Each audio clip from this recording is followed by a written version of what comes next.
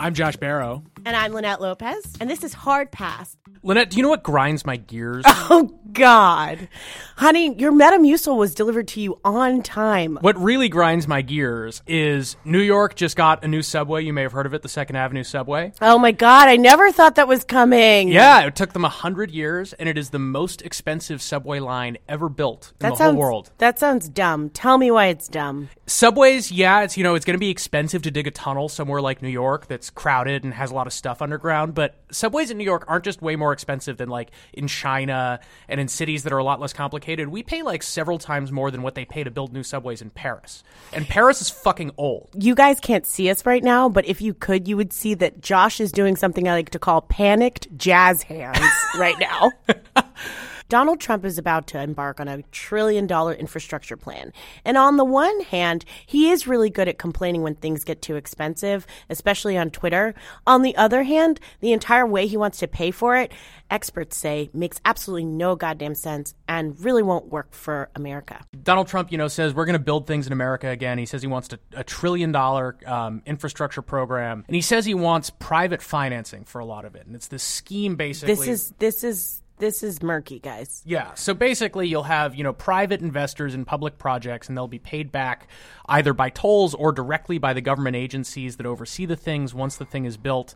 And the idea is, well, it'll be private money so we can get all this construction without putting a lot of taxpayer money toward these things. But that's really an illusion, because basically these are just complicated ways for the government to borrow money. If you have a deal that says you finance the project up front and then I will pay you back once it's built, that's just like issuing bonds to pay for a construction project. The only difference is, because of the complex structure and the need for the private investors to make a profit, you end up paying more than you would have paid in interest on the bonds. Yeah, in fact, the expert that I talked to told me that this is actually the worst way to pay for infrastructure. It's much better to come up with a toll system, pay someone to do it, and then allow them to collect, or just to finance it through taxpayer money. A lot of political debates about infrastructure drive me sort of nuts, because they talk about it like it's just a thing that you buy in quantities, like wheat or pork bellies or oil. Like, oh, we should spend more on infrastructure. More is better than less. And yes, the total amount of spending matters, but infrastructure projects also vary so widely in their effectiveness and their cost effectiveness. And in the United States, we often pay way more to build things than people in other countries pay to build comparable things. And so, even the French. Our new subway line for $4.4 billion, we got 3.5 new stations and 2 miles of subway line. Not even $1 billion a station? That is bullshit. Each station cost almost $1 billion. Almost all the cost is the stations. These stations, if you've been in them, they're enormous. They feel like the Batcave. Like, they're 2 stories high for no apparent reason. They're these giant mezzanines. Yet. Well, you don't take transit, do you? Well, you can't get an Uber down into the station. No. And so when you want to dig out this enormous cavern way deep below the ground, it costs a fortune.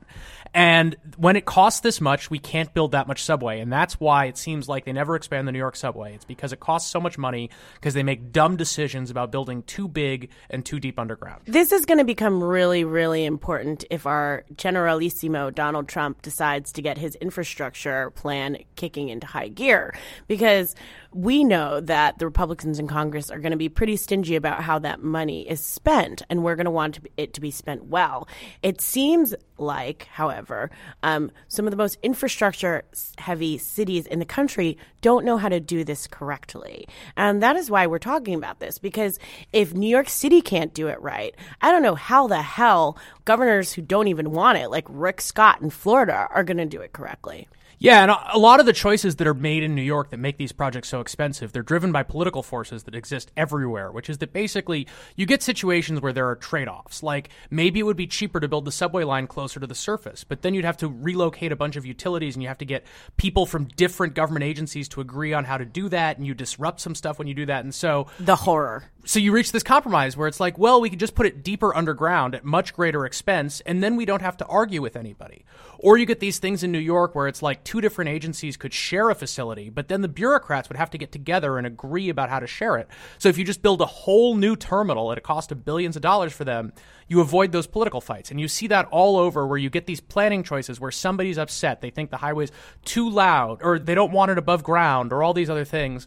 And you can get everybody to shut up by agreeing to spend a ton of money on a more expensive thing that addresses their concern. But then you've spent a ton of money and you get less infrastructure than you would otherwise. So I was talking to an infrastructure expert about Trump's plan the other week, and the only thing that he could hammer home to me is that there are tons of ways to do infrastructure, but the only important thing really is how you pay for it. It can be through a combination of tolls. It can be totally taxpayer financed. The mechanism with which you pay for it determines all the people that you have to make happy through the process. And that is why all that matters when it comes to infrastructure is how you pay for it. I disagree with that. The thing that matters with infrastructure is what you build. If you build a thing that is expensive and not useful, that's bad regardless of who paid for it. Now, who pays for it sometimes controls how those decisions get made, but not always. Long story short, guys, what America's about to do is try to build a bunch of shit, and apparently we're not that great at it anymore. But the thing I would really like to see Donald Trump do, one of the few things that I think he's really good at, is when something is expensive and stupid, he's good at talking about that. And the F-35 fighter jet program, which is costing way more than it's supposed to. No, but Trump is right about this. He's right that we pay too much for these planes.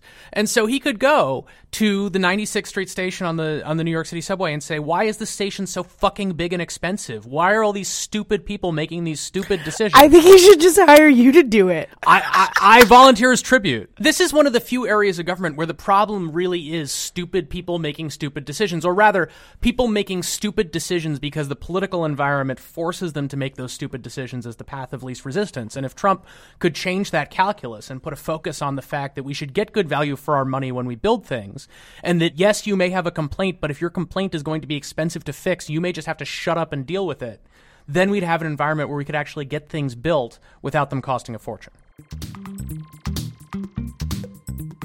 Hard Pass is produced by Ben Riskin. Our cover art is by John Fulton, and the music you are hearing is by Aaron Leader.